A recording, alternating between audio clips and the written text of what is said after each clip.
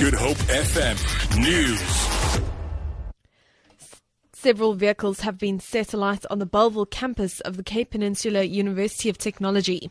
A university spokesperson, Lauren Kansley, says they're not sure who the vehicles belong to. Earlier this month, students went on the rampage, setting alight a few buildings on the Bellville and Cape Town campuses. At the Bellville campus, 2 security guards were locked inside a burning building. They were admitted to hospital but later discharged. Meanwhile, the university's Vice-Chancellor, Prince Nebutsalu, has meanwhile been placed on special leave until further notice. The Senate has given no further information into the reasoning behind the sudden move. Classes at the institution remain suspended until further notice. Police have made a breakthrough in the murder and robbery of a 52-year-old farmer near Hartenbos in the Southern Cape, dating back nearly 2 years. Freddie Tolman was shot and killed at his farm Outeniquabos in December 2014. Police spokesperson Malcolm Poye says a 44-year-old man was linked to the crime through his fingerprints. He says the man was already in custody on another similar incident. He also stand accused of a similar incident in the Heidelberg area and is currently in custody for that specific matter. He appeared in the Mossel Bay court on the 20th of the 10th in connection with the murder and also the robbery of Mr. Tolman.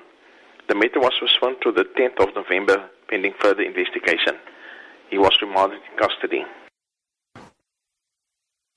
The African Union Commission chairperson Nkosazana Dlamini Zuma says South Africa is within its right to leave the International Criminal Court. The country's diplomats have notified the UN of the decision after accusing the ICC of being biased against African countries. The notice of withdrawal highlights the situation South Africa faced last year when it came under pressure to arrest Sudanese President Omar al-Bashir at an African Union summit in Johannesburg. Al-Bashir is wanted by the ICC for alleged war crimes. Dlamini Zuma says AU member states affiliate to the ICC on a voluntary basis. The African Union Commission has no standing in the ICC. We are not members. It's a purely sovereign decision of each country to join or to pull out. The only thing I can say is that countries must strengthen their judiciary because the ICC is a court of last instance. And emergency services say at least 150 people have been injured in the train crash in Ekurhuleni, east of Johannesburg. At least 1 person was killed. The injured sustained minor to moderate injuries. ER24 says emergency workers are on the scene.